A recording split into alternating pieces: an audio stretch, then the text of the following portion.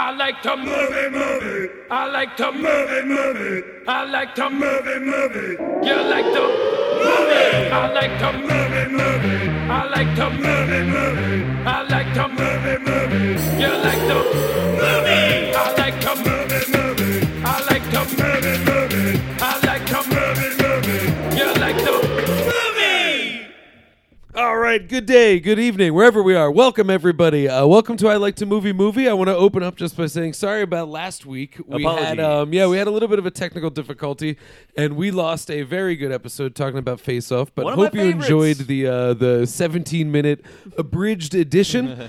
But in lieu of that, we brought back last week's guest. So we do have Mikey Garcia back with us. Welcome. Yeah, thanks for having me. Absolutely. And as always, I am Dan Scully. I'm Garrett Smith. And we are getting ready for our upcoming show, which is Movie Live on November 20th. That is this Thursday. If This you're listening Thursday. to this when I release it. Absolutely. It'll probably be out on Sunday. So happy Sunday, guys. Enjoy the end of this lovely weekend. Indeed. It's cold, right? Anywho, so we're doing all Nicolas Cage movies for our live show, which is at Philomoka. I'm just going to throw that out On there in Thursday case you the want to go. It's only $5, 8 $5. p.m.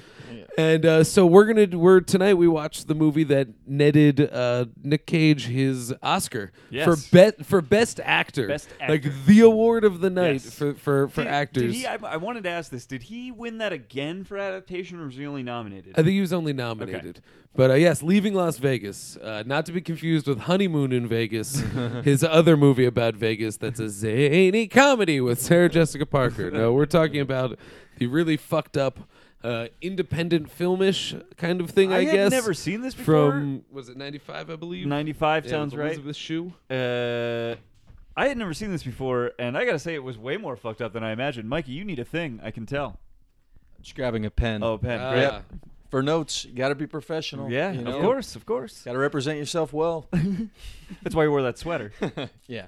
Well, It's a great this joke is for for this the podcast. listeners at home. Yeah. Yeah. What was My I saying? quietest garment. Yes. No Oh, rustling. this movie was. I never even think about my clothes in terms of what kind of noise they make. This is unless I podcast find wear. myself with, This is all with podcast corduroys. Where? That's a good move. I'm always in windbreakers. Yeah. So 1995 was the year I was looking for. 1995, Leaving Yes. Las Vegas. It was way more fucked up than I thought it was going to be. Yeah, I mean it's a very realistic portrayal of what I imagine somebody literally drinking themselves to death Yeah. would be like. So we always spoil movies immediately on our show. That's just a thing that happens. So can I ask this right off the bat? Are we supposed to believe like he definitely just dies at the end? Like that is sort Oh, of yeah. what's implied at the end? Absolutely. Yeah. The way she's talking about Yeah. it. Yeah. And then, okay, so that actually brings up something I really wanted to talk about. Maybe is a good way to get into this movie and how it works as a movie.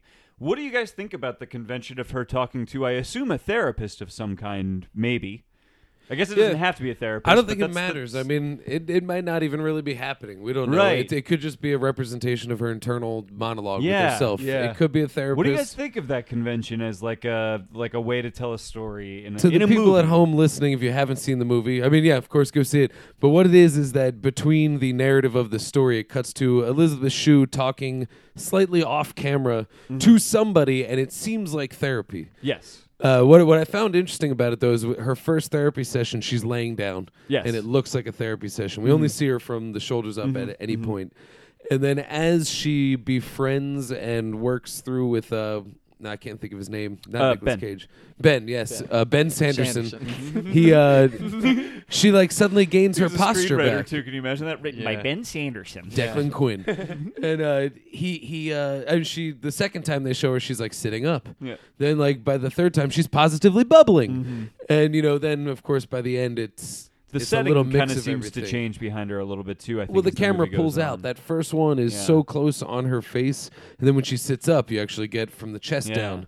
By the end, she's sitting foreground, and there's like the bright window behind her. Yeah. It's And an I- interesting, Same outfit? and- or is it I implied that this is a think- weekly I appointment? think it's implied that it's a weekly appointment or just a Yeah. sporadic appointment because she says things like in the first one she says like how last night I went looking for him again. Yes, yeah. And then it cuts to the next night night when she does find him again. Right. So I think it is intercut. Oh, Yeah. okay. But it's also blended too, because sometimes she states something that happened and then it plays sort of as a flashback, or she describes what happens, then it moves on to what's next. So it's a very loose framing device. Yeah. It's hard, I wouldn't even call it a framing device. No, it's not, because It's- the movie is not framed around it at all. It's In a fact, touch. It's about just a halfway touch. through, it stops happening. I realized at a certain point that we weren't really getting any more of that. They may have brought it back again towards the end. They brought it back at the very end, yeah. The very end, right? Yeah. But there was like a long stretch of the movie towards the end where they did not bring that up, whereas earlier in the movie it came up somewhat frequently. And I guess for anybody listening that maybe listens to these without watching the movie, it is. You can describe this movie in like 2 sentences, really. It's literally about a man who feels like a failure, I guess. And No, he's a complete failure. he's a failure. Yeah. He lost his wife and his kid and his job and goes to drink himself to death in Vegas. And he lost it due to drinking because Yes, he yes. loves booze. He loves it. He loves In fact, he seems to get something out of the drama surrounding his alcoholism. There seems to be something he even gets out of that. And he goes to Vegas to drink himself to death, meets a hooker there, played by Elizabeth Shue, falls in love with her. From Hollow Man. The lovely Elizabeth Shue. Yes. Yeah. She was great in this. Yes. And Almost as good as in Hollow Man. and it's really the story of their sort of whirlwind love affair in Vegas as he's literally drinking himself to death. It's not even a love affair. It's like a weird codependency. Yes, absolutely. Because he loves the idea that I mean he's accepted the idea that he's an alcoholic and he wants to die and he's happy with it. He's contented because he's good at it. He's really good at drinking. He can do it.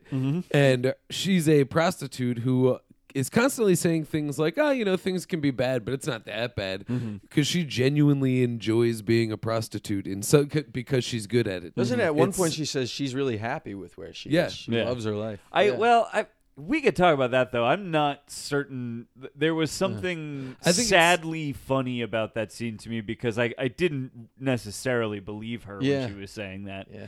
I think she's one of those where it's like, this isn't what I thought I'd be doing, but I guess it's the ins and outs of any job, like that kind of thing. Yeah, like she's come to terms with what it is and Yeah. accepted it, and she's happy enough with it. I think is maybe the point. And But she's fucking good at it. That's the thing. Is she Yeah, has that job I buy, satisfaction yeah. and that she's good at it. I do she think talks she about does how she get has like a yeah. distinct pleasure knowing that she can just turn it on and be whatever any guy or girl needs. I get the impression she's being honest when she says that. I absolutely. don't think that necessarily means she's actually happy with because if she was, I don't think she'd be so willing to serve a man that wants nothing from her but to be served as he kills himself. Well, actually, I want to jump back I to. mean, am I wrong? I mean, Yeah, I think no, that I think really that- is when we talk about the we called it a framing device, but it wasn't of just cutting to her therapy. Yes, yeah. In the middle, kind of like as the third act melds into the ending, that stops happening. But it's at that point that the movie starts just being her story. Nick Cage is absent from the movie for probably about 20-25 minutes while we go through a particularly horrible day and a half in her life. So we don't get the recap because we're actually seeing it from her point of view. But now that I'm thinking about it, I think that once he gets to Vegas and meets her, that pretty much this becomes a movie about Elizabeth Shue. I was going to say that as soon as it's we more got her to movie, Vegas. yeah. I realized it immediately. We See the end of his story, really. As soon as we got to Vegas, it stopped being his movie altogether. He was check in with him. He was like a figure that just sort of moved in and out of her life, and we spent much more time learning about her and what her life was like in Vegas. It's pretty easy to resign yourself to the fact that, he's going to do it. Yeah. It's not a big deal I to mean, him. he says it 5 minutes into the movie. I'm going to drink myself to death in Vegas. And it's interesting because, like, I guess I kind of knew that's what this movie was about going into it, so maybe that's why I bought it so fast. But, like, I did really believe him. This wasn't the kind of movie where I was like, oh, that'll be the story and the drama of this movie is how, like, it's going to be Pretty Woman. This hooker's going to help him get over his drinking problem and become a better person. I believed him and knew right away that, like, oh, that is what's about to happen. Like, this guy is just going to go drink himself to death in the desert, It was too steep of a downward trajectory to just be saved. Right? Yeah. Like, and then you got to ask all the technical questions about, like, withdrawal from alcoholism. Like, he could still just die from that. It becomes a lot muddier. Absolutely. And this movie, I've never seen a movie go so in depth into sort of the the physical addiction that alcoholism, I think, can become. I've never seen a movie really depict it this strongly. Yeah. And he's good at that stuff. I mean, he absolutely deserves an Oscar for this. He's really good at that stuff. Yeah, he's a great spasmer. Honestly, yeah, he is. Like, he's legitimately very good at like controlling his body in very like strange motions that we were talking about this before. That like you can literally he is spastic. Spastic is the word. Yeah, it's this controlled spasms. Absolutely. Yeah, that's exactly what he is. But we talked about this before. You can his performance is almost identical movie to movie. You can kind of you can kind of look at Nick Cage and go like it's the same thing movie to movie, but it's just like some directors know how to plug that into like the right character in the right story, and it makes him amazing. Yeah. And other directors don't know what the hell to do with that. In a weird way, he's Mark Wahlberg. It's a very difficult instrument to play. Do you guys know how to play a Nicolas Cage? We tried. He's I wish I was Dude, more he's like of Mark a musician Wahlberg like so I that. could just reference like the most difficult instrument to play right away. You can put Mark Wahlberg into a movie where he's just garbage. Yeah. And it's not because he's not committing. He's just like Nick Cage in that he fucking is you committing. Everything Mark Wahlberg has but to then, give every time. You put him with David O. Russell. Garbage, like set dressing. Isn't that Mark Wahlberg? He's like, what's going on over here? But the same kind of thing where he, with the right director, the right role, suddenly he's transcendent. It's unreal what he can do. Departed. Yeah, Departed was unreal. Absolutely. The Fighter is awesome. Yeah. But that's David O. Russell. That's Scorsese. Yeah. And then when you watch like The Big Hit or Fear or I don't know, I can't think of a bad one now. Oh, The Happening? You could. Oh yeah, The Happening. Yeah. Well, because that's not a movie. That's a collective cultural nightmare that we all kind of half remember. And it's just agreed upon that we don't move on. I walked out manifested it. The internet manifested The Happening for us. There's literally a scene where a guy goes, check out what happened today. And he holds up his phone, and then the camera moves in on the phone, and then we watch the scene that they're watching in their phone through their phone. So I think it's a very strong argument that we may have imagined this. And here's the other thing. I will defend The Happening. I kind of like that movie. For reasons that are probably I would like to hear that. That might be improper. I think that's the only sentence on this podcast that's ever drawn just complete silence. I'll throw it out this way. There was a filmmaker named Larry Cohen who used to make weird environmental horror movies, and they were cheap, and they were B grade, and they were stupid, and they were effective. And that's exactly what The Happening is. It is cheap, it's B grade, it is stupid as shit. But there are scenes that you go, ooh, that is genuinely unsettling. Ooh, that is shocking. It's just schlock done with a modern sheen and with a skewed expectation because we all wanted Shyamalan to do. Shyamalan's downfall is our fault. Yeah. Because we pigeonholed him into something that he wasn't, and then he tried to fill it. It's the same thing we did to fucking Dane Cook. And literally everybody. Yeah. It just happens to everybody that blows up. So I think The Happening, I'm not going to call it a good movie, but I think it is defendable as something you should watch. That's a fun game for a future live movie. Defend The Happening as best you can for a minute, and people compete to justify The Happening. 2 kids get shot in the head with shotguns, and they explode, and it's gruesome. You cannot tell me that movie is saying, take me seriously at any point. And Shyamalan is on record as saying that was his intention of doing that kind of a thing. Now, who knows if that's backpedaling? Yeah. But whether it's true or not, it's accurate to me. I'll probably never watch it again, but I suggest seeing it. It's worth it. It's a discussable movie. So Leaving Las Vegas, where Nicolas Cage... Hey, you wanted to hear it. Yeah, I would put it out there, and I stand by it. Fair enough. And it also very well could just be a collective nightmare we all have. We don't know. I have plenty of dreams that include both Mark Wahlberg and Zooey Deschanel. It happens weekly. So who knows? I can't be the only one. It's crazy. I had a really a nightmare the other night with Zooey Deschanel. It was called The New Girl. It was terrifying.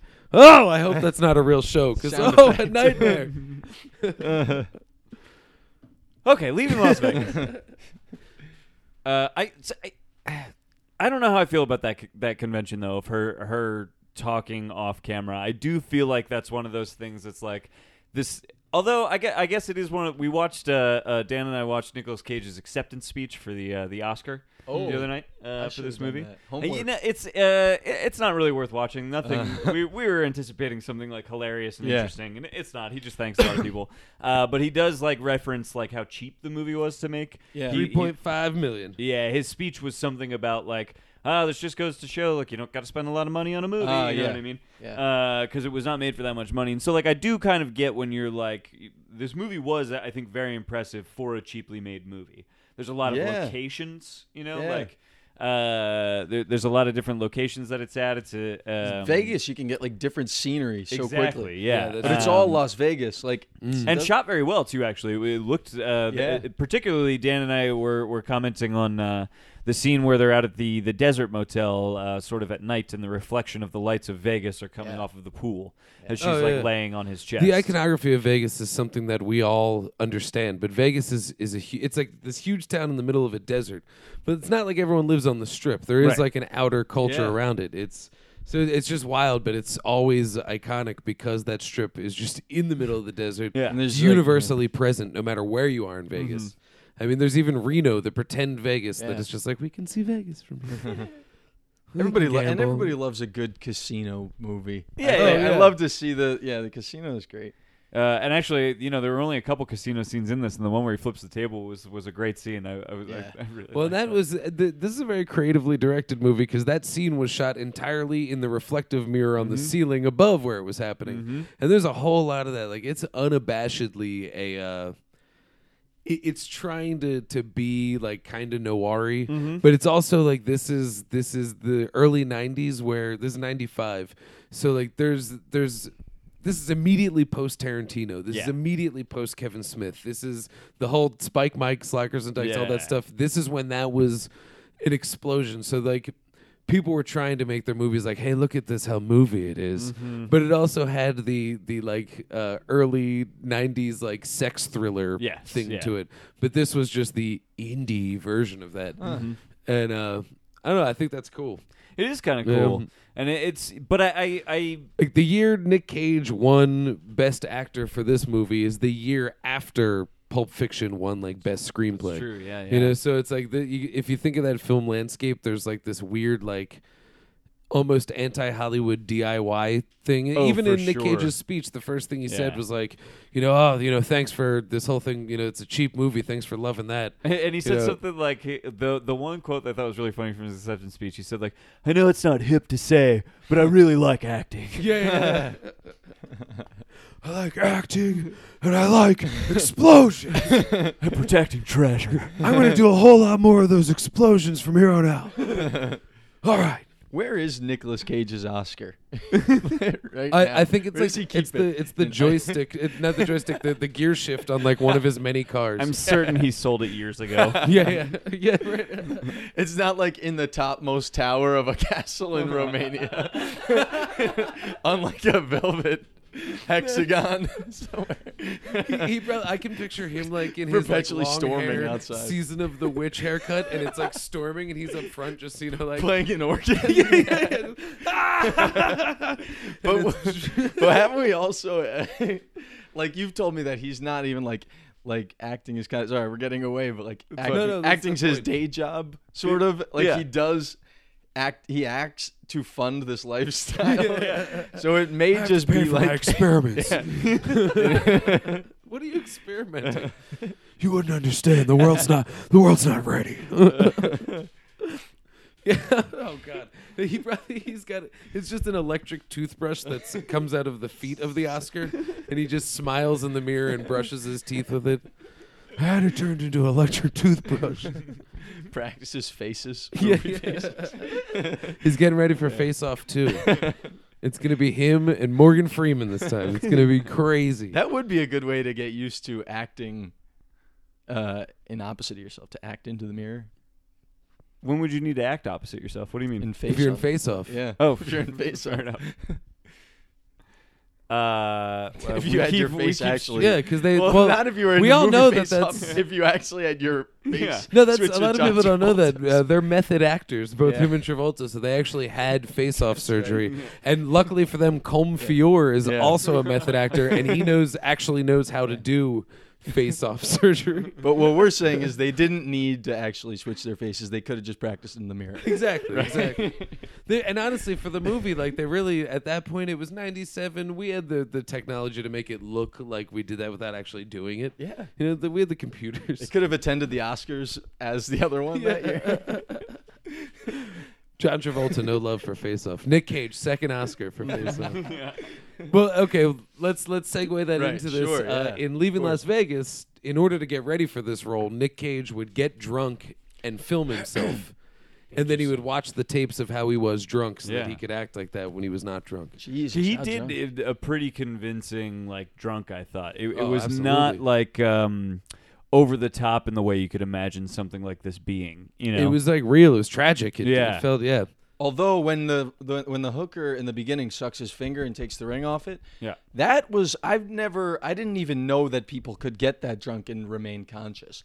Like, do you hear how he was talking? Was super. Yeah, that was the drunkest maybe you ever see him, except when he's in the bed dying. Right. Yeah. I agree with you. That was strange. But maybe he got that drunk on film. Maybe he explored that. He convinced. I don't know. I was convinced. It was strange to me, but I was definitely convinced. I was like, maybe that happens at higher levels. Yeah. Like, well, you got to think like. Actually, when I went to Vegas, he's probably got a tolerance too. Like if we think about absolutely. that character, you know what I mean? Yeah, everybody in this room, I think we can all admit, we've been at a point where we've drank every night for a week and got crazy. We've all done that. Yeah. There is a point in that, like when I went to Vegas, they make you drink all the time. That's just the way it is. There's a point where you wake up in the morning and like you're definitely still drunk, but because you just woke up, that's your new baseline. Yeah. And so it just constantly goes up. So when you're him and you've been doing it long enough that it caused your wife to leave you, lose your job, like this is many years. You get fucked up. Yeah. And actually tolerance it gets lower when you get when you become more of an alcoholic. It works backwards. Oh, really? It works backwards. Your tolerance lower, like for chronic alcoholism, your tolerance goes down. So your liver's getting easy so for him. Yeah, you're just you're pickled, So that is like a nauseating thing, and that's like a thing that I noticed. And they do this in every movie. They do like whenever a character's like chugging hard liquor, the audience has that physical reaction of like, oh god, because we've all like done that and seen the consequences, and kind of it's just like we were talking about for Face Off. It's like a gut level reaction that you have. Absolutely. I mean, I even think, like, I don't think I've ever chugged out of a liquor bottle. I can't even imagine doing that because even if I just do a shot, I have a visceral, full body reaction. Oh, which I know, like, makes me sound like a real pussy. No. I have a feel it down to your toes. I have a full body visceral reaction when I do a shot. So, like, anytime you see somebody, like, do that chug thing, you're just like, how? Yeah. Like, what have you already done to your body that it's able to accept this right now? It's a body watching another human ingest poison. Yeah. That's that's interesting. This movie is literally it's you watching someone poison themselves, and metaphorically poisoning the relationships around them. And Yeah, the codependent relationship at the center of this is like fascinating. Very hard to watch, I think, actually. So sad. Yeah. Just really I mean, sad. she has like the saddest life. And it's which is a little hard to say because she's certainly choosing it, right?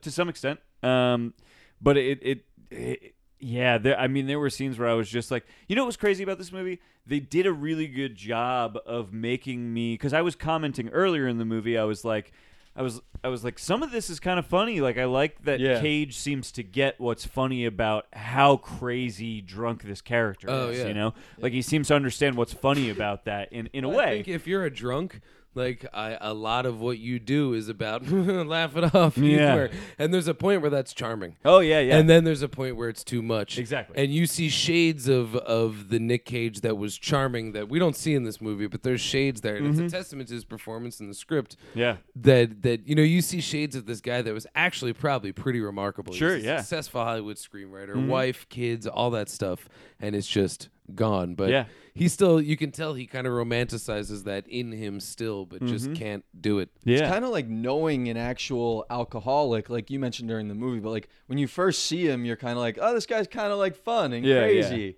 you know? And then as it gets more and more, you're just like, oh, Jesus Christ. Like you just watch them destroy themselves over and over again, which is, you know, a lot like the real experience. like you mentioned. Mm-hmm. Yeah. No, it's true, and he portrayed it so well because the thing that was crazy to me is they actually successfully get you to like both of these characters. Yeah. Early enough that early. you are able to sort of stomach watching them just sort of tear each we've other all made apart bad from the decisions. inside, They you know? just seem to be people who were normal people who were victims of poor decisions that got the better of them. But they weren't as strong as they'd hoped. We wouldn't, as an audience, even be able to sit through an hour of this, let alone 2 hours of this, if we didn't even remotely like them. You know what I mean? It's crazy. You genuinely do root for. It's weird.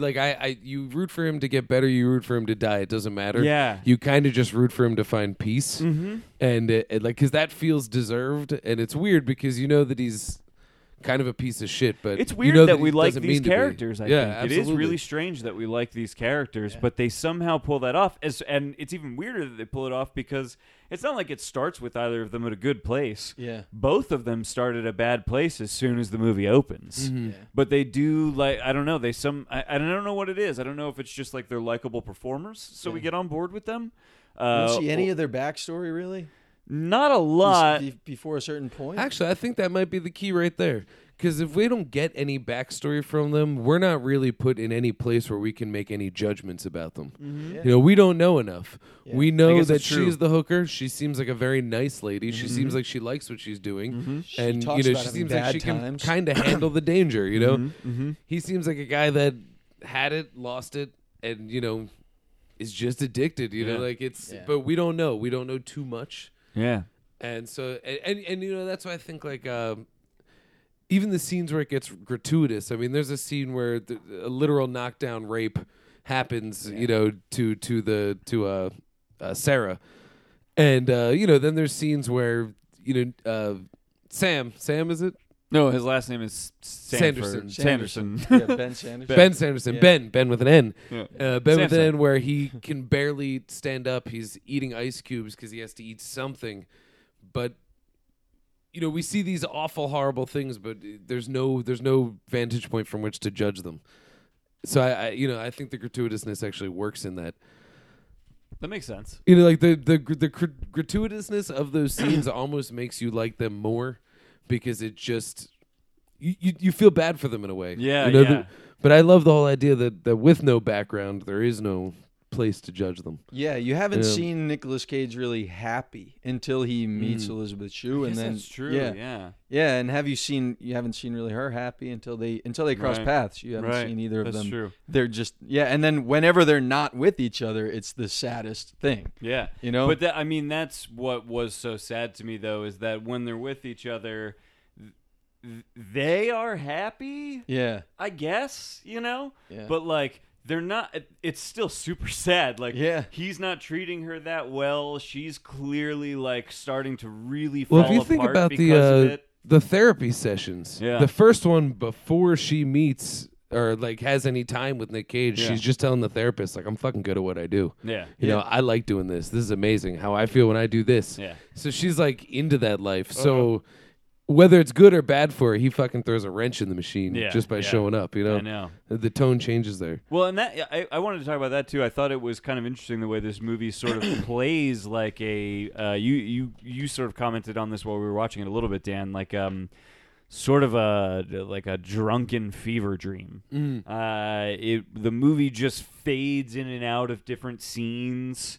It sometimes fades between scenes that are happening not even necessarily concurrently, but they kind of comment on each other. So it'll just give us a few seconds of one scene, fade to a few seconds of another scene, fade back to a few seconds of the previous scene. Well, it fits with being on a bender because you don't go places. You just fucking end up places, and then hope that you end up at home. Right. And that's kind of what the narrative, at least until it breaks into what her life is, which is still episodic Even that, then but less it's still so. like that. When it's with Nick Cage, though, I mean, it's very episodic. Yeah. I mean, there's one scene where you really see him behind the wheel of a car, and it's kind of funny because he has a great stare down with a cop, with that cop. right That after was he's a just great literally scene. chugging a bottle of vodka And after being immediately thrown out of a chugs bar. as soon as he drives away.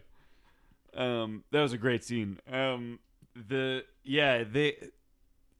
I just thought it was sad the whole time because you know what I mean. Like, it's so sad. Even the happiness they bring each other is only happiness I feel like they're trying to convince themselves of. Yeah. If that makes sense. They're desperate, each of them, for something. Mm-hmm. Their bar for happiness is so low. Yes. Yeah. He's admitted defeat. He wants to die. Yeah. He likes to drink, and he'll just do it until he's dead. Mm-hmm. You know, that's a loss. She's resigned too. Like she Totally. doesn't seem to have any plans for the future. She budgets for therapy, so clearly she's not trying to like get that fucked up emotionally. Yeah. She's trying to keep herself intact. She does seem like a real person like that. She really does come off as like a good person Yeah. who's just done the wrong thing, you know? And honestly, there are far worse ways to get along than by being a hooker in Vegas. If you're going to be a hooker, the safest place to do it is probably in Vegas, at least nowadays. Just saying. Oh, I know. Now I know. You what you know? mean. Yeah, nowadays, there's a lot of laws now like surrounding that and stuff. It's legal there. Yeah. So funny the families are on vacation there. Yeah. I really regret not having that experience as a 12-year-old to look back on. You know, going to Vegas? Yeah, going to Vegas like with my family. Oh, when yeah. you walk down Aware the at all. street, dudes have cards that they just hit on their hand, and they're just stacks, just phone numbers with hookers on them. Yeah. Now, you don't get that hooker. Yeah. You call it, and then it's just like a service. But that's what I brought back for souvenirs for everybody from Vegas was just those cards. How 'cause old dudes were you just when you hand did them to that? you. I was 24, I think. Oh, so old enough to like notice the. And I should be clear, we didn't buy any hookers. That's just, that's not Hey, my what style. happens in, I mean, if you want to know what happens in Vegas, I saw Penn and Teller. It was wonderful. I saw Cirque du Soleil. It was great. I won. We won a contest for being the loudest at the bar. Like it was a good time. Good time. Swam at the pool. Listened to some Jason Mraz. Grand times all around. Drank booze out of a guitar that holds booze. It's cool. I've never been to Vegas. It's fun, but like it's like I don't gamble. That seems like way too much for me. We went for 5 days, and honestly, the best way to do Vegas, if I were to say so, is 3 days. be rich and make like a 3-day weekend out of it, where you just go and hang out. Because it's, I don't know. If you don't gamble, there's nothing to do but drink and look at shit. Which hey, great, like awesome, cool. But there's not much to see. There's no landmarks. It's completely a manufactured. In the middle of a desert, just a town sitting there. Yeah. Totally pretend. You're like, I hate look, those it's forced drinking things. I would hate it there. I think it's bad news. Yeah.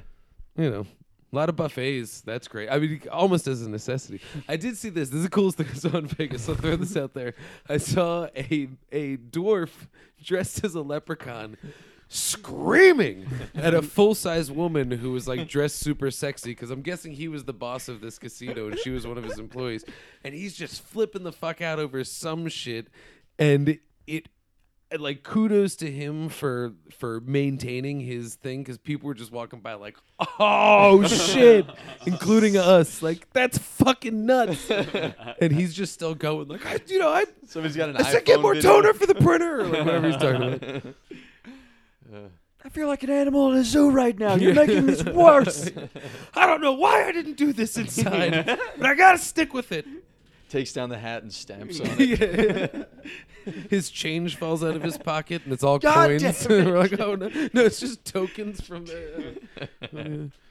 But yeah, Vegas is a den of sin. So if it's where you're gonna go to drink yourself to death and bang hookers, do it. Or Not only bang is this hookers. an HR issue, but I'm highly embarrassed I decided to do this on the floor. Yeah, this is out on the fucking street. It was so. And you know what's funny? I actually know what I was drinking at the time. It was the worst thing in the world, because you're allowed to drink on the streets. And so this is the first time I ever saw Budweiser Chelada. It's a giant tall can. I didn't know what it was. I was like, it looks cool, and I just grabbed it. It's Budweiser and Clamato. Yeah. I've had Which Clamato? is Clamato is the Otto comes from the tomato juice, So gross. and the clam comes from clam juice. What do you mean a clamato? Clamato, let's call the whole thing off.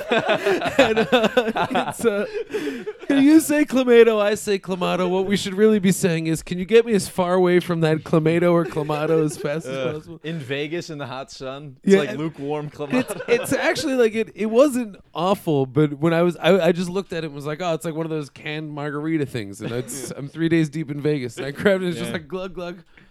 Wow. Oh no! Oh, there's a midget yelling at a lady. It's like a recovery drink, right? People drink it when they're hungover. I guess. I don't know. It was just. It was. I mean, it wasn't disgusting, but it was just not right. It wasn't right. It wasn't disgusting. It was just horrible. It's not It was something wrong. to It was, drink like, after scary. you've been drinking for a period of days. It's. Ugh.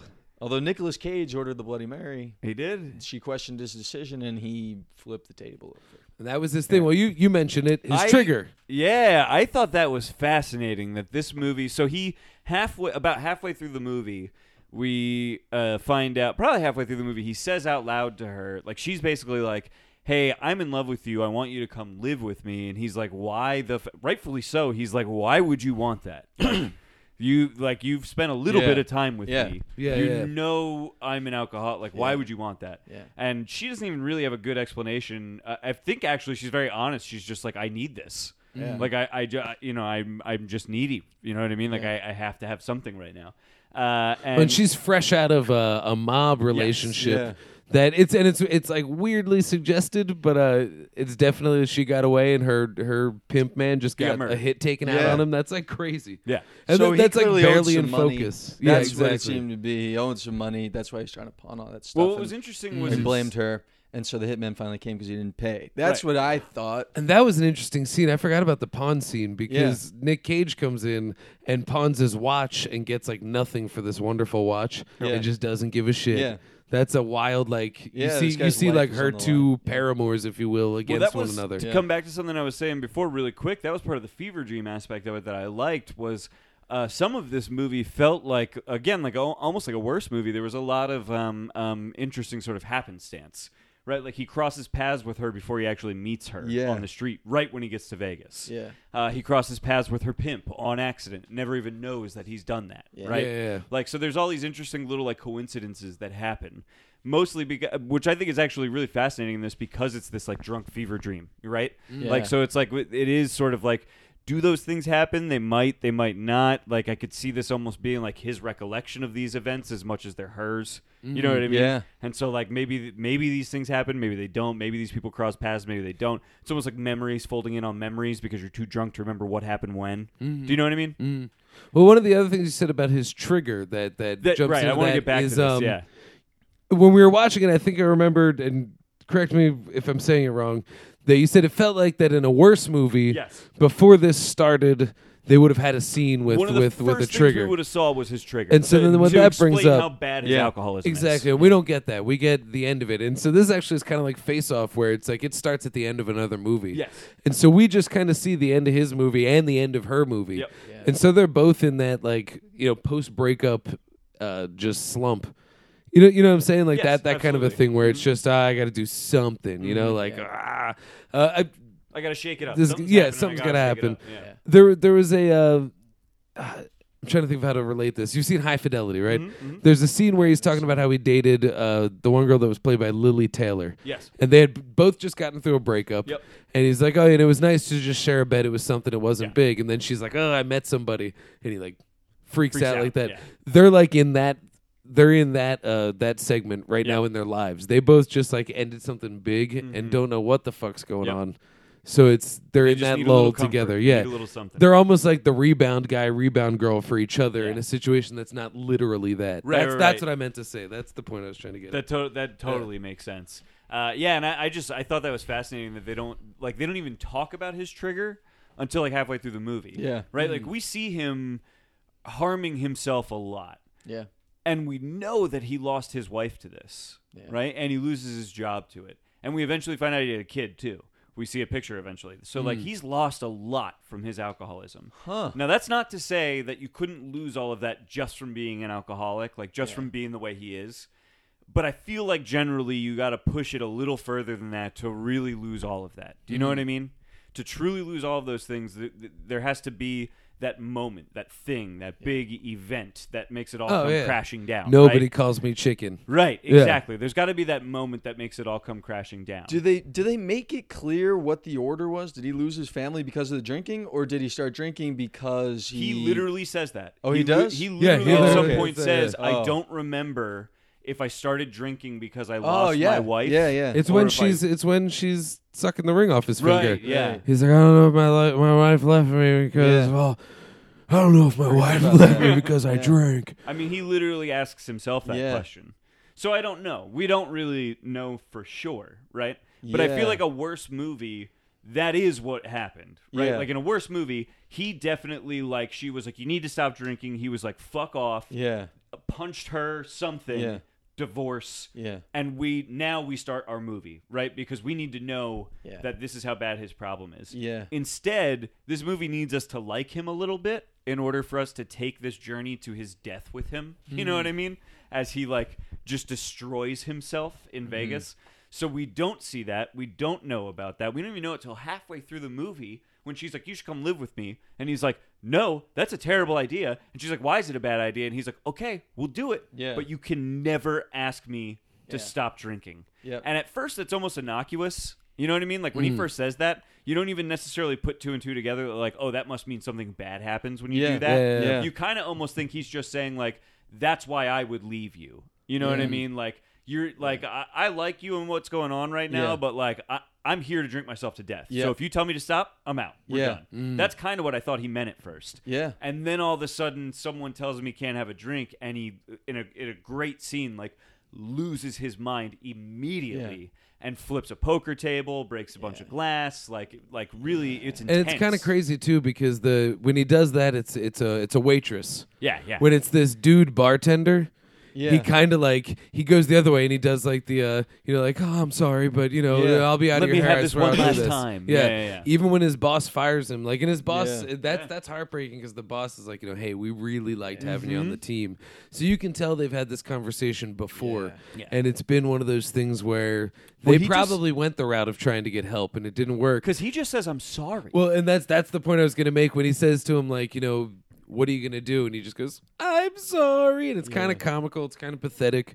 But, Weakness. you get the feeling that he's been in this conversation a couple times and that I'll get help won't work. Yeah. But he can't flip out on this guy because he respects him. But like the waitress, the hooker, he's just going to lose his shit. Yeah. It's just the dynamic that he's crazy playing. to me that he knows he'll lose his shit. Yeah. His character was so... He's so resigned. He's completely in acceptance. Even though in tune with himself meant being in tune with this sort of maniac behavior. You know what I mean? Like it was really both characters actually were extremely in tune with like the decisions they had made, where they were in their life, where they probably were going. She actually doesn't she say at the end of the movie like we both knew we didn't have a lot of time left. Mm-hmm. It was just crazy to me. Like I thought that was really interesting, and it actually like gave me this weird feeling of like, this is gonna sound weird and maybe too personal or heady, but like it gave me this weird feeling of like as I'm getting older, like I feel like I am starting to see the world that way where I used not to be able to see that. I used to not be able to look at this like bigger picture and go like, well, this is what I am and what I've done and how I've gotten here. Yeah. But like as I get older, I do start to feel the sort of weight of time and see the larger perspective of like the decisions I've made and what I've become and who you know what I mean? And it gave me this weird feeling when these characters were so honest with each other about who they actually were and the bad things they might do to each other just by being around each other, that like maybe that is one of these sort of sad things about the human condition, which is just like the older you get, the more conscious you become of yourself. And if yourself is not actively trying to improve, like you're just going to become more aware of the sort of the downward spiral, like how broken you are. And I think both of them, before the movie started, both lived a life that, for completely different reasons, they were in the character that is like socially villainous. Yeah. Like maybe not as much now, but still some, but in 1995, like prostitution, bad news. Right. If you're a prostitute, you are just the bad element, bad seed, get on out. Yep. You're an alcoholic, you bum, get out of here. Boom. You're not, now it's okay, it's a disease. Now it's no, they're sex workers. It's a different vibe, but and even so that what I'm talking about is still there, at its core. But sure. It was just, dirty, grimy prostitute, shitty alcoholic. Mm-hmm. So like these are people that they know that they're bad. They get told that they're bad. Yeah. They are This they movie's are about the what society picture would call shitty of people. bad news. Yeah. But there is just a shade in each of them that's like, this didn't happen. Nobody wants to be this. No, right? Yeah, and so they're humans. Yeah, It's exactly. a movie that really humanizes like you those go down into their worlds. Yeah. Mm. Which is is fascinating, actually. You know what I mean? It definitely got a little hard to watch at a certain point. I think, like it really did become very intense. I think to have to go on this journey. I think it gets heartbreaking because there's a point where Sarah says like what she sees is like, "Ooh, this is my chance to be kind of maternal. Take care of this guy. Turn him around." And it's a projection. Turn herself around. If she can save him, she can do anything. But it's at that same moment where he's just like fucking hellbent on dying. Like, stop, enough. And so, like, I think that is the general. To me, the story of the movie is that. Should I put it? That he makes it very real up front that he's committed to this. And so then we follow her story of trying to change it. It's not going to happen. Then they fall apart. And then, of course, when he dies at the end, the very last thing he does is call her to say, I just need you near me.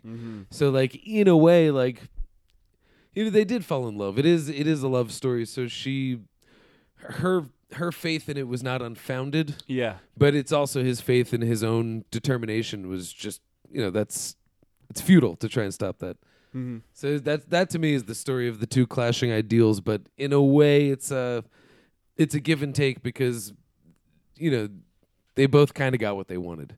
Yeah. That's what I mean by it. I'm just rambling. Well, they're both using each other. They said that exactly, and towards the beginning of the movie. Yeah. That was a really sad scene, actually, where she turned over and she was like, that's exactly what I was talking about, where like how honest they actually are, not just with each other, but with themselves. Yeah. Like the fact that she was able to just immediately recognize, like, I'm not doing this because I even really actually like this guy. Like, I'm using him and I'm saying it out loud to his face because I know it that much. Well, even the lady who ran the hotel. We were talking about her. I like that scene. That was a great scene. Yeah. And she's of the same thing. And she's not what we would think of We're as talking a about villainous. the desert hotel where the he desert falls through the motel. table. Yeah. Yeah, okay, so Nick Cage causes a scene and falls through a table. And so Elizabeth Shue's cleaning it up, and the presumable caretaker, manager, some worker at the hotel, some owner you would think, comes up and is kind of harsh and is just like, listen, don't worry about it, but get out, don't come back. This is not a problem. We'll call it even. Pack your shit and go. She's like stern, but she's polite. She's stern, but she's polite. Yeah. And it's funny because when that happened, I believe, Mikey, you were like, ooh, she was on, and it was almost like she was villainous. Yeah. But here's a woman that we would say is actually living the clean life. Yep. She runs a hotel. She does that. And so when you see her as a villain in that, and she does play as villainous, it's purposeful. Absolutely. Yeah. It's that's when it becomes clear to me that it's like, you know what, it's just all a matter of circumstance. Yeah. No one's a villain. It's just, where did you come from? How did you see it? Yeah. And it's different. And that's And then that to me is if we were wild. if we were watching the movie that was about that hotel caretaker, they would just be side characters that were only in the movie for 60 seconds that everybody hates, that ruined the table and were antagonistic to this woman that we were on board with, and we were sort of trying to see things from her perspective, right? Yeah. So that's sort of what this movie does with characters that we probably have like a lot of trouble trying to see from their perspective, which is really fascinating that it kind of successfully gets you to do that. And it's their escape out there, and they can't even stay there. Like that's really the happiest part of the movie for them, isn't it? That's really when they're at their happiest. Yeah. And then his drinking ruins that even. It's really a movie of them getting kicked out of different places. I mean, it's called Leaving Las Vegas, right? Even though, I was trying to think of how that title applied. It's like about him getting to Las Vegas and staying in Las Vegas and wanting to die in Las Vegas, but it's called Leaving Las Vegas, right? Yeah. So it's like he wants to leave this life from Vegas. He's leaving you know what I mean? Like, and Las Vegas is a great representation. And I think it might life be has become. You know I think what that's I want to say that leaving Las Vegas is like an airport term for like, now leaving Las Vegas, because that's literally the only way in and out of Vegas unless you're going to drive through the desert roads. Yeah. So, but I think that's it. He wants to be leaving Las Vegas. That's. that's where he wants to leave. Or what if we think about it this way? So like Vegas is like sort of this representation of sin, right? Of just like the sort of the ills of the world, right? Mm-hmm. Where you can just go do whatever it is society says, like don't do it, stay away from it, and it's like accepted to some extent. If that's the case, and that's what his life has become, right? And he's accepted that. Like my life has literally become this life of sin. I've chosen this path at this point. It's the path I've gone down. I've gone down it so far. I just have to keep going down it until I reach the end. And I want to reach the end. I want to be on the other side of Vegas. And there is no leaving Las Vegas by getting on an airplane and getting out of Vegas. He's far surpassed that. The only way to leave Las Vegas is to just get to the end of the road, right? Like maybe that's leaving Las Vegas. Yes. Isn't there one line where he says why are you killing yourself, and he doesn't even remember? Oh yeah, he does say that. It happened so long ago. It just set in motion this lifestyle for him. Yeah, and he doesn't even remember why. His life has just been a downward. Yeah. But he says, I think there's a follow-up line because he says something to the effect of like, I don't remember. But like I know I want to do it. Like I know for sure I want to do it. Yeah. It's almost like Memento. Yeah. Yeah. I have to get another tattoo and a gin and tonic. I think that's it. Actually, I think that might be why it's called Leaving Las Vegas, because I think like Las Vegas is supposed to represent like what his life has become, and he wants to leave that behind. But the only way to do that is to kill himself. Yeah, that's the only way he sees go to the do edge. It. Yeah, and at the same time, like she, at this point, at least as the movie ends, I'm pretty sure she'll be leaving Las Vegas because she no longer has a pimp. She no longer is allowed to stay. Yeah. Actually, you know what I want to see? You know, what movie's probably great. The movie about the couple that is the landlord at Elizabeth Shue's place. Yeah.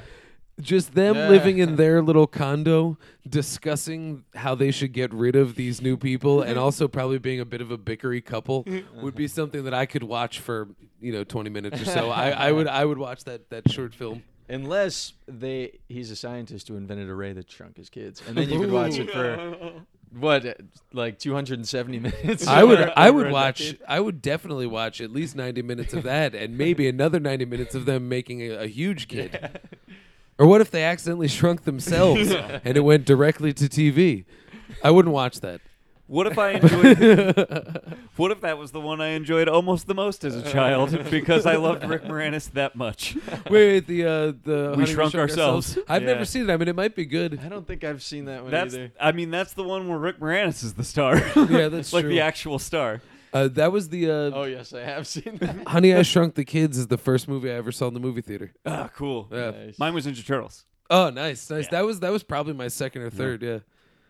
And that's it. Actually, I believe that Honey, I Shrunk the Kids, if I remember correctly, I think it's directed by the guy who did Jurassic Park 3, Captain America, Joe Johnston, The Rocketeer, Wolfman. Yeah, I think it's Joe Johnston. The Rocketeer. The Rocketeer. Yeah? Is that Harlan Williams? No. What are you thinking of? You're thinking of Rocket Man. Rocket Man. Yeah. I love Rocket Man. Listen, I'd like to take a quick detour from this podcast to talk about Rocket Man for a few minutes. If we could make The Rocketeer with Harlan Williams, though, that's the best movie you could ever make. This is amazing. Actually, I'd like to see a Pee-wee Rocketeer of just him rocking around like, like tickled to no end. That's the second time that's happened to me tonight. Shit. That's the second time you've confused Rocket Man with the Rocketeer. The Jerky Boys. Yeah. The Doobie Brothers. Yeah. Boy, I'm really not doing myself any favors. Not representing myself well. There's a porno version called Honey, I Fucked the Kids. No. There's not a porno version of that. That wouldn't be legal, guys. Not. Joe Johnston, indeed. Joe Johnston, that's funny. And guess who's coming to dinner? Guess who wrote the story? Stuart Gordon. Stuart Gordon, Brian Yuzna. Stuart Gordon wrote Reanimator. Oh, that's right. Brian Yuzna directed Reanimator 2 and Reanimator 3. I don't know who Ed Naha is or Tom Schulman, but That says a lot about Honey, I Shrunk the Kids. I wonder if it was supposed to be their crazy next metaphysical horror movie, and it just got turned into a kids' Actually, family think movie. about that. I know. That's exactly like, a scientist creates a ray and it shrinks his own people. children. And then there's ants that and they gotta hide in a Lego. Yeah. Holy shit! Imagine how terrifying that would be to be sitting in a giant bowl of cereal about to be eaten by your dad. That is like not played for comedy. That is the scariest thing I can think of. Yeah. Played for comedy, hilarious. That's oh man. What if hiring Rick Moranis was like the biggest mistake they made? Like they were on track to make this great like new horror movie, but like in the vein of Gremlins that was like kind of family oriented, and then they hired Rick Moranis and it turned into the greatest family comedy of all time. Like it just lost all of the horror elements. They put him in and he held up like a magnifying glass and it made his eye look big and they were like, "Whoa, wait a minute, that's hilarious. You're good at that." And then they just based a movie around gags where Rick Moranis scene and he did it, and all the crew just started cracking up. As soon as he walked out of any scene, he wasn't even supposed to be that big of a character. But as soon as I saw that, we're like, we need more of this guy. Strap him into that fucking harness thing and get him to wander around the grass. Like, but we just built this ant. We'll use it. We'll use it. That's crazy. So leaving Las Vegas, huh? That guy did kind of look like Rick Moranis. You're right. He did. You're right. I mean, yes. You're right. Yeah. Well, enough about the fucking story. Those jerks.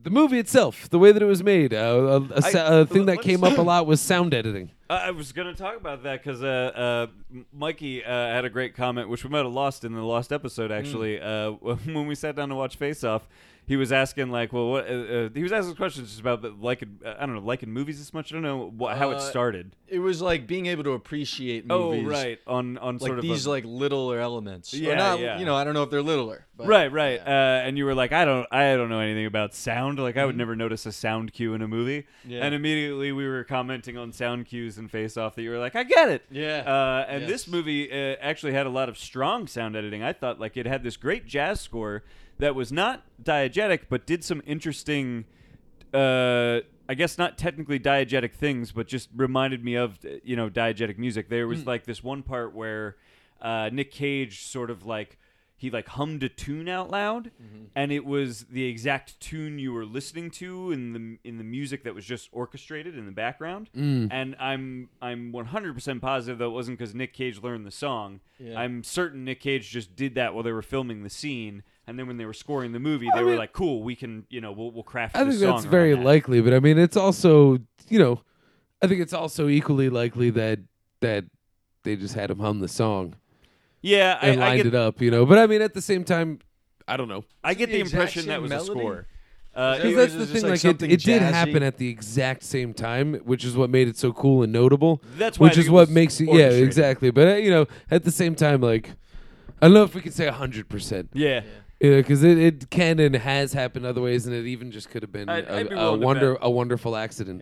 Yeah, I'd be willing to bet that was orchestrated because there was so much orchestrated. There was like all these great little moments of like he went to turn his car on, and you heard what sounded like an engine turning over. Oh, yeah, but it was actually the brushstroke from the song that was about to start. Yeah. There was a scene where he was talking to somebody at a hotel, and they were writing something, and it sounded like pen marks. You heard like the and it's brushes. It's just the brushes of the song that's about to start. So I do think that there was actually a lot I of absolutely think it was definitely cues. like a score. Yeah. And a lot of scores do that too. Actually, to tell you the truth, it had like a really good depiction of how they do scores in movies. Forgetting Sarah Marshall. Totally. Yeah, that actually like described how they do a lot of it. They just fuck around over over the thing. So especially with jazz, it is very likely that someone would whistle and they'd be like, I'll just jam on that, daddy-o. Yeah, I have a feeling that that's what they did, and that gave the movie I think it just contributed to that sort of dreamlike quality of it. And it also had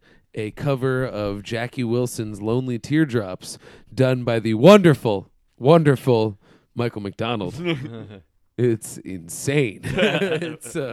But that song says to me, like, okay, there are elements of this horrifying movie that are meant to be comedic. Yes. Because that song definitely speaks to a weird image of Vegas that I think is meant to be comical. Another one like that is when they're in the mall and he says that, like, he actually says the mean thing to her, right? Like he he gives her the earrings, and it's very romantic. And he says like, yeah. wear these while some guy like pushes your face into a pillow and fucks you tonight.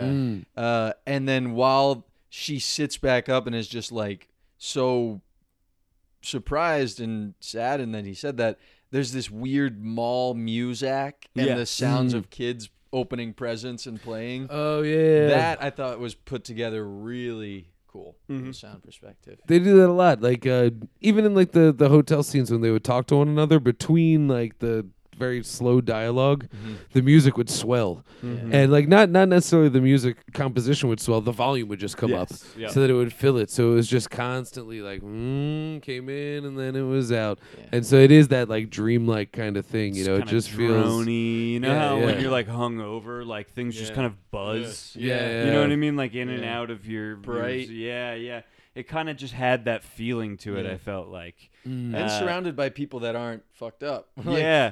The The movie had I mean, that was kind of what you were trying to describe with that mall scene. The movie had a ton of stuff where it was just like you're watching these two characters try and live what they consider to be a normal life in a world that does not want to see them as part of their world. Do you know what I mean? You were watching things like kids opening gifts in like a mall food court while he's like clearly wasted drunk and she's got like a black eye from the whoever she was with the night before.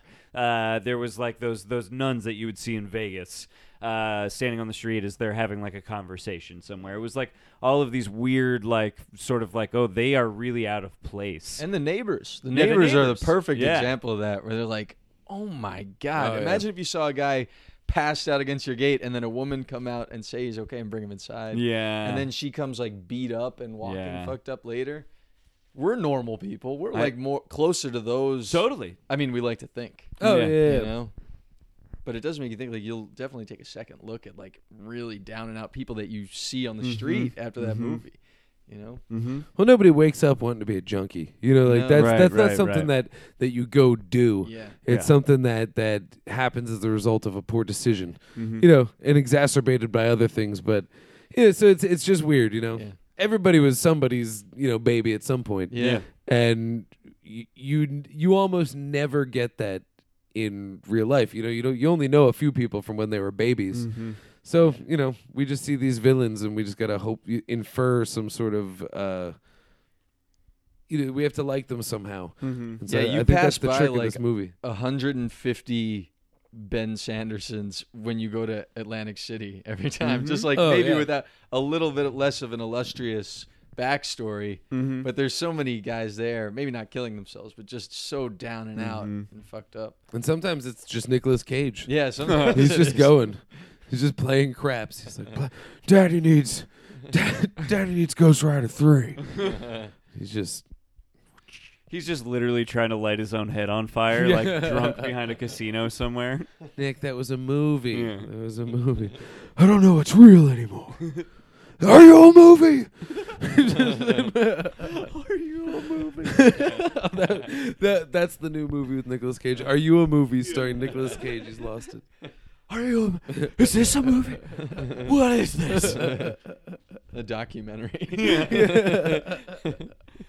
I've decided to make a movie about my life. This is my life. What is this? Is this a movie? Am I making this? This seems like one of my movies. Yeah. I really want to kill this guy, but I can only do it if this is a movie. I only bought those castles because I thought it was in a movie. I never stopped making Season of the Witch up here. I'm pointing at my head, guys, when I do this impression. I'm pointing at my head. Now, I think that let's look up who Nicolas Cage was. I woke up on the set of against. Season of the Witch again last week and remembered it was my house. Let's see. That's funny. The last thing I Googled was the lamentation of the women. I forget who Nick Cage was up against at the Academy Awards. Oh, right. It was actually pretty interesting. Look at that. I know Anthony Hopkins for Nixon was one of them. That's right. That was one of them. Who else? 1995. Who else was up that year?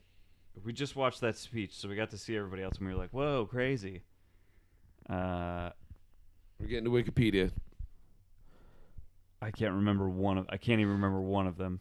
I'm actually really curious to see if Elizabeth Shue got any love for this movie. Yeah, was she nominated at all? Because she was really good. She was great. Let's see. Leaving Las Vegas. This is gonna take me a while to talk about some stuff. I feel like he got nominated for and maybe tell me if you guys agree with this. The physical performance is like really what got me about him in this movie, or maybe I guess I'm also thinking about that in the context of like it's now 2000. She got nominated. She did. I'm seeing it in the context of 2014, where there's been like 20 more years of Nicolas Cage movies since then. So maybe at this point in his career, like maybe you just wouldn't be as aware. She was nominated for Best Actress. It wasn't even Best Supporting. Awesome. Which is That's awesome. Cool. Yeah. Because honestly, this is her movie. It is her movie. I mean, he's it's way really more her just story a than factor his. that throws a kink in her life. And actually, I believe in the end helped her break that cycle. Yeah. If it took maybe it's about her leaving Las Vegas. Exactly. Yeah. She's getting out of Las Vegas. He helps her leave Las Vegas. Yeah. He sacrifices himself. Yeah. Not for her. But it kind of has that effect. Yeah, yeah. Interesting. All right, let's see who he was up against. Fuck. I forget what I was saying now. Elizabeth Shue's movie. No, before that. Before we hop Well, back as on that his train. life gets worse, good hers shoe gets shots. better. That's what it seems like to me. I mean, she has that downfall with she has that, I guess, bad moment with the high school kids, right? But it seems like he's pushing her towards a better track by killing himself. I don't know, because she does start to seem to. I mean, she gets to the point where she almost asks him to stop drinking, even though she's seen what happens and he's told her not to. So I think she actually gets to a point where she cares so much it is really difficult for her to have to watch him do this. Yeah. I'm on Nicolas Cage's Wikipedia, and his real name is amazing. What is it? Well, his real name, as we all could assume, was Nicholas Coppola, because he is a Coppola. But his middle name, anyone want to take a guess? Leslie. That's actually very close. Really? What is venture guess? Dennis? Not so close. His name is Nicholas Kim Coppola. Whoa. Not K-I-M? like K-I-M. Nicholas Kim. How is Wesley closer than Dennis? No, I said Leslie. Oh, Leslie. It's going to take me a while to find this. There's no way to word that list of who is he nominated against. Well, can't you just look up 1995 Best Actor nominees? Oh, you know what? You're right. That's the way to do it. I'm like searching all these ways around Nick Cage. I'm wondering if that at this point in his career, like this was like whoa, look at what he's capable of. Do you know what I mean? Because like with 20 more years of Nick Cage under my belt, I look at this and go like what I would nominate him for in this is the physical performance. It's like a pretty amazing physical performance. He really nails like the sort of this extreme alcoholism, and what that he looks like physically it does to sick. a body. It looks. Like last night I was watching the Stephen Hawking movie. Yeah. And the one thing that amazed me about it was it just looked like that dude got ALS. Right. It looked like they just gave an actor ALS somehow, and he just did it. Like this looks like Nicolas Cage drank himself to death. Right. Yeah. Like he just did it. It's real. And I gotta say too, 1995 is the wrong year because that was the year Forrest Gump was nominated. But you know who else was nominated for Best Actor in 1995? John Travolta for Pulp Fiction. Whoa. Isn't that crazy? Wait, why did we think it was 95? Didn't we look that up at the beginning of the episode? Well, the movie came out in 95, so it's probably 96. It's just that gotcha. interested me, the John Travolta thing. That is interesting. He got nominated for Best Actor for Pulp Fiction. Yeah. And I guess he's one of the more main characters. Okay, here we go. He is a main character, but I feel like that movie has gone down with, like, when you think of Pulp Fiction, I don't think of John Travolta. I think of Samuel L. Jackson. Yeah, I think of Sam Jackson. I think that's what the cultural impact was. Honestly, in my head, when I picture that movie, I think of Bruce Willis. Interesting. But when I think of many things in my head, I think of Bruce Willis, so it's okay. When I think of heads, I think of Bruce Willis. Nicolas Cage was nominated amongst Anthony Hopkins for Nixon, Massimo Troisi for Il Postino, the postman. I don't know that one. Sean Penn for Dead Man Walking. Oh, right, yes. And Richard Dreyfuss for Mr. Holland's Opus. You're right. And the award goes to Nicolas Cage for Leaving Las Vegas. And he did back handsprings all the way up to the stage, and then a backflip and planted, and then it's like, sorry, that's how I get around. And that Italian guy, he just smiled and clapped. And gracious. Happy to be there. He just pulled out his cyanide pill from his tooth and just so I'm Massimo Troisi. They do the Oscar in memoriam reel, and it ends with a really hackneyed Massimo Troisi taped on. The music ends, and then it shows him the postman. They show him dead in his seat with the ears, foam dripping down. Yeah. Nicolas Cage leans in, puts his arm around, holds up his Oscar. Well, you were saying about Nicolas Cage's physicality, but now you've seen that in all his. You know that he can do that. Yeah, because the thing that I was commenting on before, I think when we were watching the movie, actually a movie of his that I really like is Bad Lieutenant, Port of Call, New Orleans, the Werner Herzog movie. I like the movie a lot, and he gives this awesome physical performance in that movie. His character is supposed to have had a back injury. And has since has gone way overboard on the drugs that they gave him to take care of that. A common theme. That's a movie. That's another one we were talking about, Cheap Thrills and Stretch earlier, where it's just dirty and mean, but it doesn't. It revels in it. It doesn't it all. It glorify. Doesn't celebrate it. Yeah, there's no glorification. Although one of the things I like about that movie is the question at the end of that movie is, do the ends justify the means? Because he does. It's a spoiler to say anything else, but the question at the end of the movie is, do the ends justify the means? So to some extent, I guess they do celebrate it a little bit, but not really. Yeah. Anyway, what I like about that movie is he gives this very physical performance. He, because it is actually kind of a cheesy schlocky movie, but he does this thing with his body where he looks like a man that's afflicted with constant chronic pain in his body through the whole movie. It's kind of awesome. And so I feel it's that now that is a thing that I recognize in him. I'm like, wow, even in movies that are not that good, he's he is giving his all in a performance, and he's capable of these big, huge, interesting performances. Yeah, I don't think you could ever accuse him of giving less than 100%. No, yeah. He might be miscast. He might not have the right idea about a role, but it happens to everybody. Yeah, sure. But he never ever doesn't just fucking go. Yeah. Go hard. Yeah. He gets wet, Andrew WK style, without even trying. But I guess so. I don't know. I'd be curious to look at the filmography before this and see if is there a distinct sort of progression for it. Yeah, well, I don't know if I've even seen a lot of the movies that came before. I know Raising Arizona was before this. Okay. Raising Arizona is a lot of physical work. It is. That's a downright slapstick comedy at a lot of points, and he's very funny in it. I'm picturing the set of Bad Lieutenant where he's just okay, cut. I did not know one man could be so crazy. Yeah. You are my muse, Cage. May I call you Kim Coppola? Have you ever seen that movie, Mikey? No, I haven't There's seen it. There's this great scene. Spoiler alert for in New. So the idea what is the fuck am I looking up again? Nicolas Cage's filmography. Okay. Yeah. There's this scene where the idea is he's a cop that's investigating a murder. But he's a bad cop. He's he's a bad lieutenant. Yeah, and he's doing real bad shit. And where is he? Where is his port of call? New Orleans. Yeah. So you've seen the movie? Yeah, I know that one. And so the idea, the concept of the movie is he's doing this awful shit while he's investigating this case. Huh. But then by the end of the movie, I think he's a meth addict too, right? Yeah. He's addicted to a lot of horrible drugs because he sustained a injury in the line of duty. Yes. Okay. And they gave him just pain prescription for it. Yeah. And basically the movie opens with him getting injured, cuts to a doctor being take this. Yeah. The pain's never gonna go away, but this will take the edge off.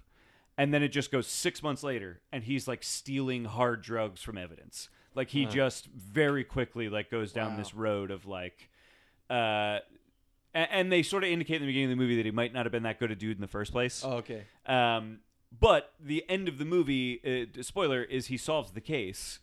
And the only way he's able to solve the case is because he got a lot of information he wouldn't have had otherwise if he didn't do some really fucking horrible shit to a bunch of people. Huh. So the movie ends up asking the question is do the ends justify the means, right? Yeah. Because he solves this murder by the end. But there's a scene where he's like in the midst of this mob meeting where like one mafia is meeting with another mafia, and it ends in like a shootout where they all just start like killing each other, and like it ends with basically like only him and like two other guys surviving. And like the one mob boss is like just unloads a clip into this other guy to the point where he's just like pulling a trigger and it's just like click, click, click, click. Yeah.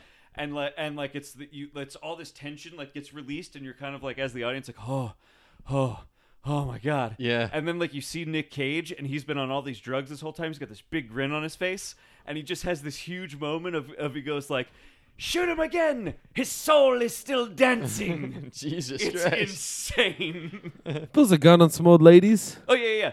But not a great. Was He it a good stares at a movie? lizard. I love it. Really? But it's Okay. huge, and like he just chews scenery, and it's grimy. It's really like it feels like a seedy, schlocky 70s movie kind of. It feels a lot like what's that other movie called? Bad Lieutenant. Yeah, with Harvey Keitel.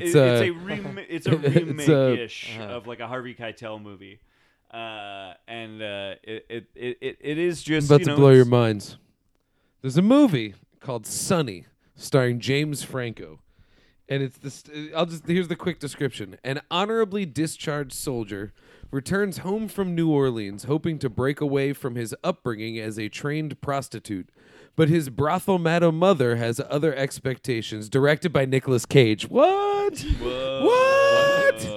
In 2002, Nicolas Cage directed this one movie ever, and I did not know. I thought you were going to say release date, expected release 2016. Now I'm going to click over to Netflix, see if it's available. I bet it is. I mean, they got stolen. They can get anything. Should we here while you're doing that? I will see if we can find some negative reviews, because that's how we like to end. And I will sing a song. Imagine me and you. It's true. You think about your day and night. The It's stolen only right. poster is what is up on my my phone right now. Because we were trying to prove to Mikey that it's the same movie as Taken. Yes. Didn't take much proving. It's pretty Well, no, much because there. the poster literally describes the plot line, and it's the plot line of Taken. Copied and pasted. Leaving Las Vegas. What do you got? But to not in say? Paris? Did they Wait. not have the budget for Paris? I want to take a guess at the Rotten Tomatoes of Leaving Las Vegas. I am having trouble getting it. I know it. I'll stay quiet. You know it? I think I looked it up before I came here. What's your guess? My guess? Yeah. But I just said I looked it up. you know Yeah. for sure? Okay. I don't know if I know for sure. I know it's good. Okay, yeah, I got it here. What are you guessing? Well, before I guess, I'm just gonna say Sunny, the movie that Nick Cage directed, is not on Netflix, but it is on Rotten Tomatoes, and it has a 23%. Perfect. So, okay, Leaving Las Vegas, I'm gonna say 92%. And what do you think it is most accurately? I think 91. 89. 89. Oh, Close. 89. yeah. All right, critic reviews. A lot of positive stuff here. How do I see all of these? I feel like this show just got really boring. It's just us searching things on our phones. It's all good. We've been going for a while.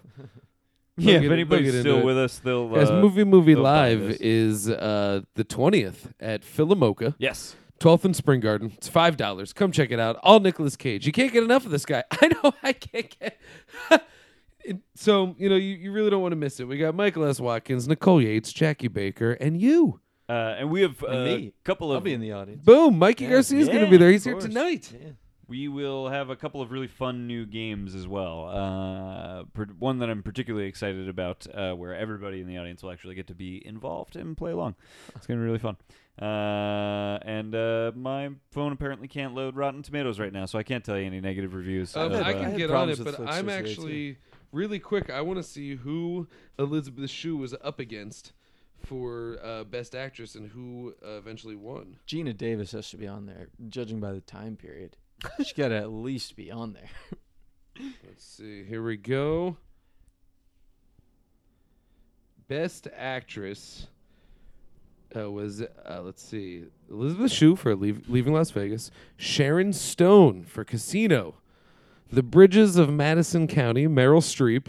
Of course, she was alive then, so she was nominated. Emma Thompson for Sense and Sensibility, and the winner was Susan Sarandon for being Susan Sarandon for Dead Man Walking. Kevin Spacey, that was the year he got Usual Suspects, Best Supporting. Wow, it's great to hear the names of mid to late 90s celebrities again. Ready for this? You know who won for Best Director that year? No. You want mid to late 90s celebrities? Ready? Best Director, get ready to drink it in. Oh, that's Mel Gibson for Braveheart. Oh, yeah. Holy what shit. A great movie.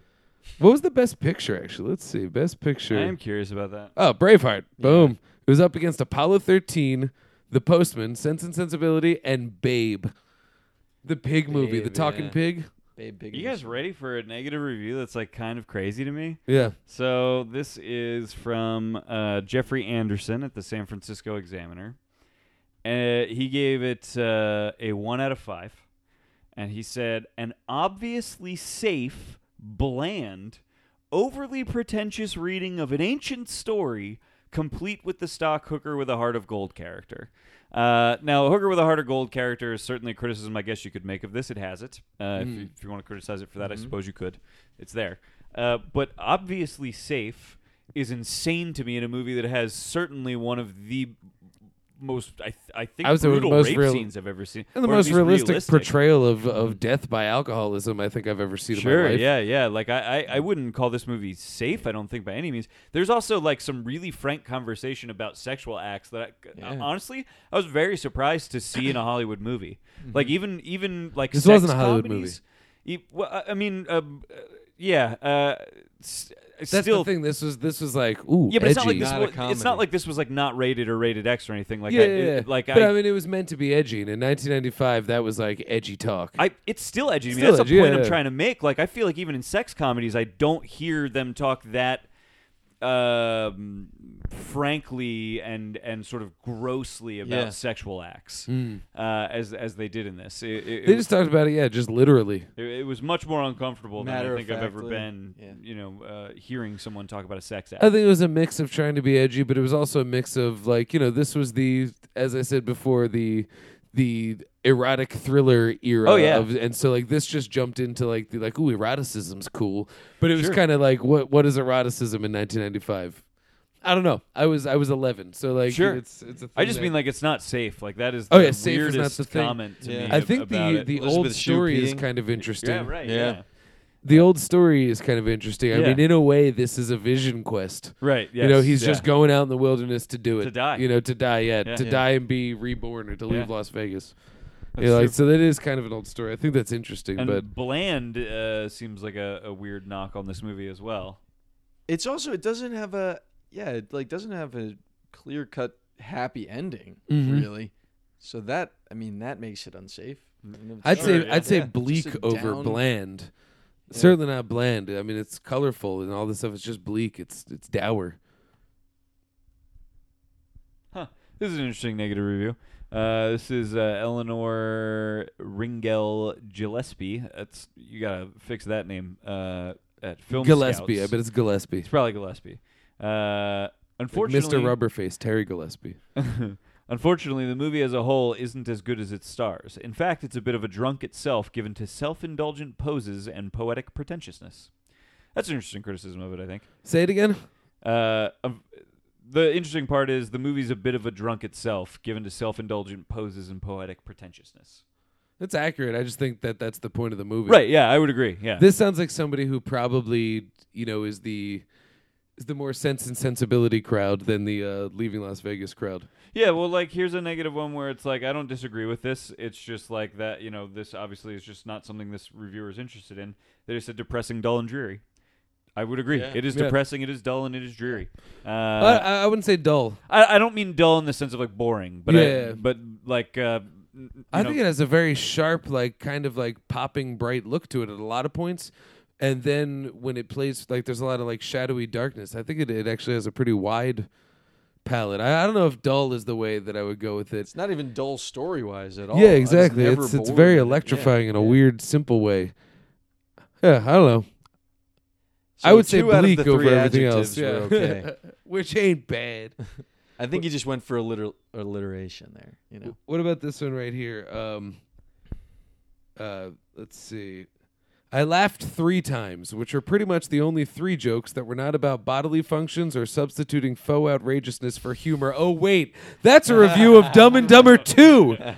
The worst movie I've seen this year. That was pretty bad. That's a contender. Oh, yeah, I guess, okay, that's a great segue into wrapping up the show to what we have been watching since the last we gathered for a 17-minute episode on Face Off. Sure. Which I know we all saw Dumb and Dumber 2 because we all happened upon each other at the movie theater.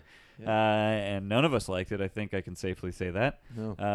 I don't even really... I've exhausted myself talking about how much I hated that movie over the last 2 days. Yeah. So read Dan's review on Cinedelphia.com of Dumb and Dumber 2 to find out how bad it is. And you won you won a trivia question. I did. I won a trivia question and I won the T-shirt. And then the next day I got out of my work clothes and like wasn't really planning on going anywhere, so I just put that on because I don't want to represent that garbage movie.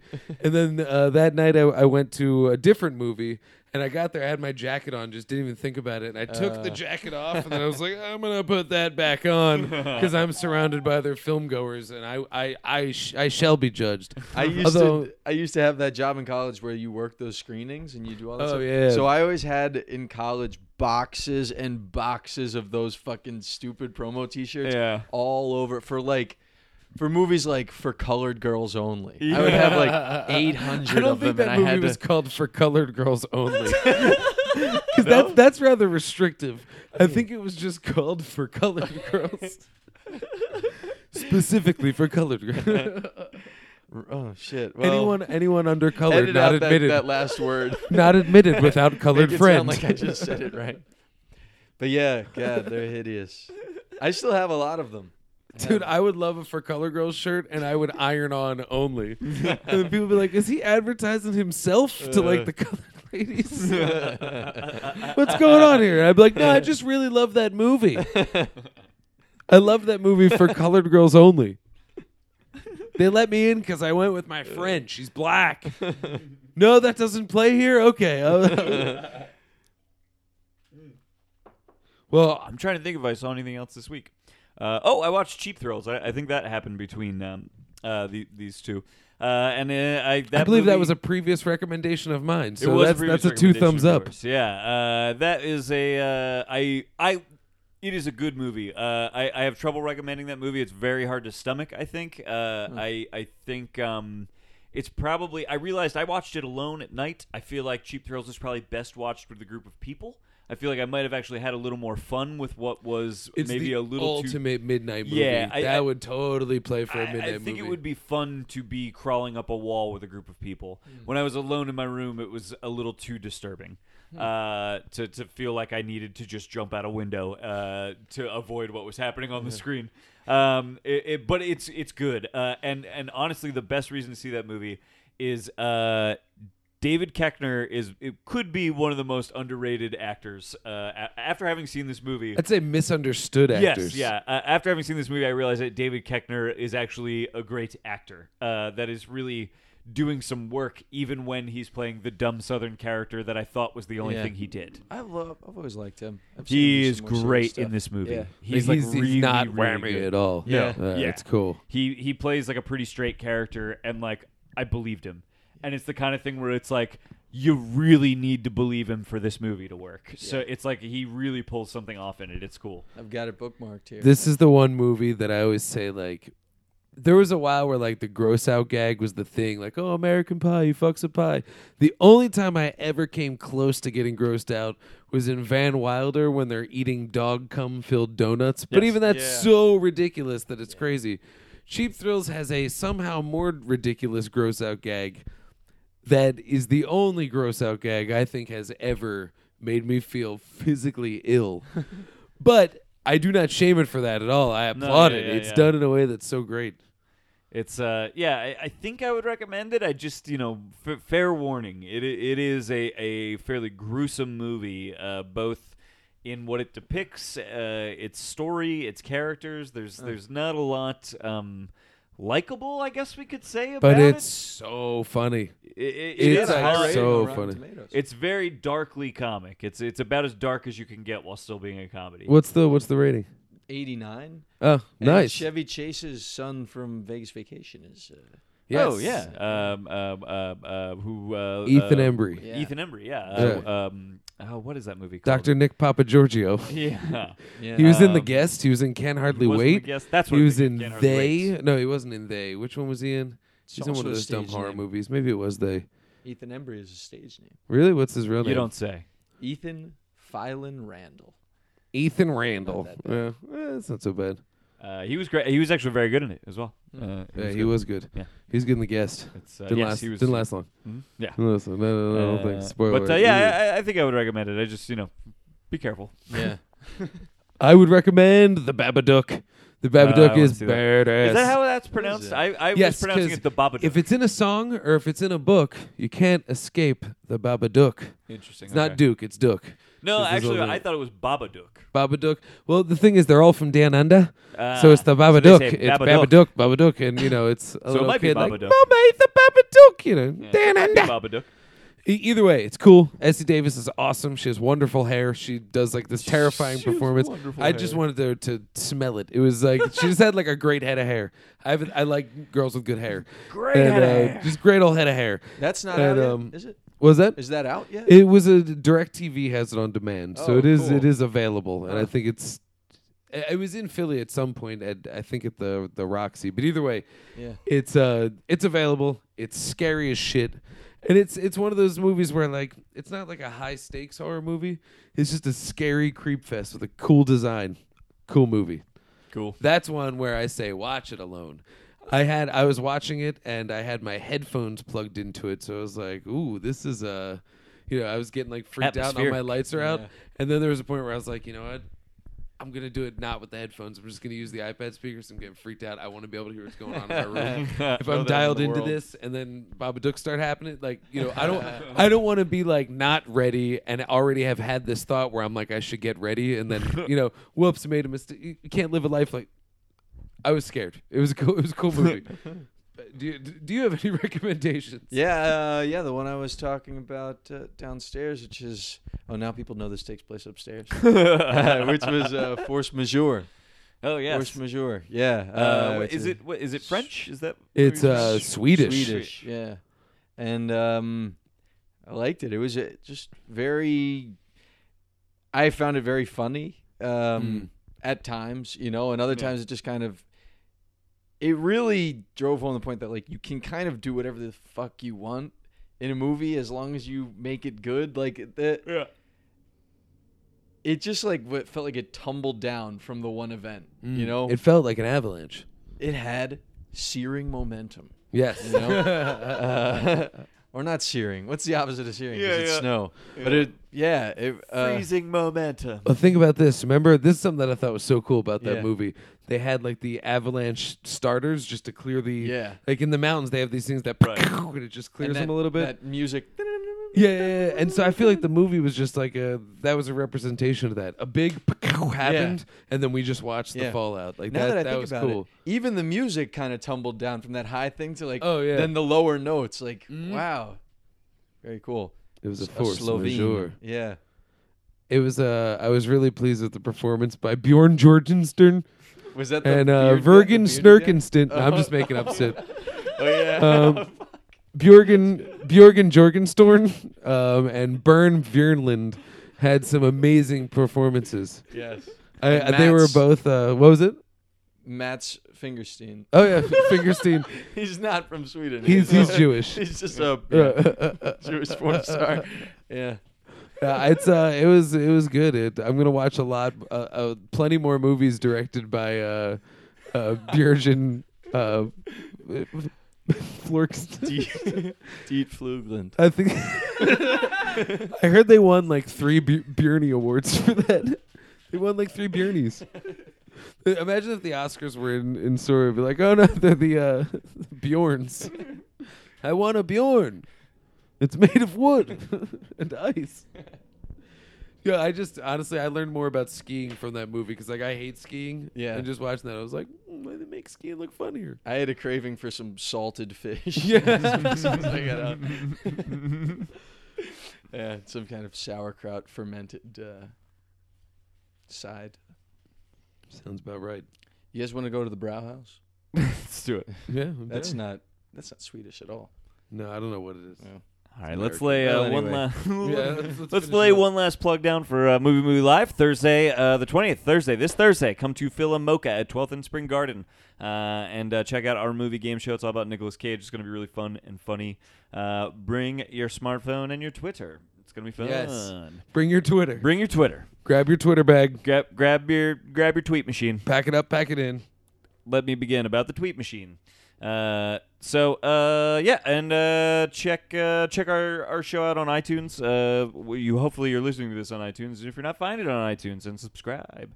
Leave us a comment. Rate it. And find us on Twitter at ILike2Movie. It's with the number 2. Facebook.com/ILike2Movie. And like us on there. That would be great. You can find me on Twitter at Philadelphia. That is with an F. Pass it off to Dan. I'm just going to do it this way. And literally anything that you need pertaining to me, which is everything pertaining to me, can be found from my Twitter, which is at Dan Scully, or linked from my blog, which is thedanscully.tumblr.com. You can connect to everything else from there. And I guess check out supercrappyfuntime.com as well for a weekly update into the world around you. And you can catch me at the best show in the city this Thursday. That is the Raven Lounge on 17th. No, sorry. That's movie. I will be there. And, yeah. Great. Don't want to plug your Twitter anything? My Twitter is at Mikey J. Garce. I didn't get my actual name. Yeah, I mean, I didn't either. Yeah. I didn't really try, but follow me on there. I tweet at least bi-weekly. Yeah, it's about where I'm at. And at most bi-monthly. I've just totally failed to see the point. Or I stopped seeing the point. Yeah, I tweet from time to time when I eat too many potato chips and decide the world needs to know about this funny thing I thought about eating too many potato chips. Yeah. I want to say, I'll put them on Facebook for my friends, or, write them down on a Post-it note and put it in my pocket. Mm-hmm. Yeah. Show it to people on the street. That's what you give homeless people when they ask you for money. Yep, free tweet. Have this joke I wrote. Have this tweet. Yeah, have this tweet. All right, let's sign this thing off as we always do. You actually know how to do this now, Mikey. Yeah. Everybody ready? Let's lay this thing down. My name is Garrett Smith, and I like to movie. My name is Dan Scully, and I like to movie. My name is Mikey Garcia, and I like to movie. And we know that you like to movie you because do. we you do. like we like to movie.